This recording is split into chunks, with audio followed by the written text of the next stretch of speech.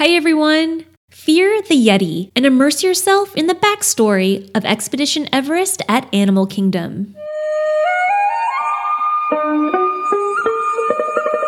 This adventure takes place in the fictional kingdom of Anandapur and within a remote village at the base of the mountain called Circa Zong. It's definitely a bustling village, which you can see by the ground having all kinds of marks on it from tires to animal hoofs scraping it up. The village has several buildings that were owned by the Royal Anandapur Tea Company. That's because tea was harvested from the mountain and traded as the primary source of income for the town in the past. But now, the buildings that were used for tea trading house companies that bring tourists and trekkers up and down the mountain, which you can see by the abundance of trekking gear hanging from the awnings of all the buildings. As you walk towards the mountain, you begin to notice that the markings on the ground become fewer and fewer, indicating that closer to the mountain isn't as heavily traveled as the rest of the village. It seems like the townspeople feel that the mountain shouldn't be approached for some reason. The building you enter for the ride is owned by entrepreneurs Norbu and Bob, proprietors of the company Himalayan Escapes. The train that you board, operated by the Anandapur Rail Service, used to bring tea down from the mountain for trade, but instead now brings trekkers up, and of course, eventually back down.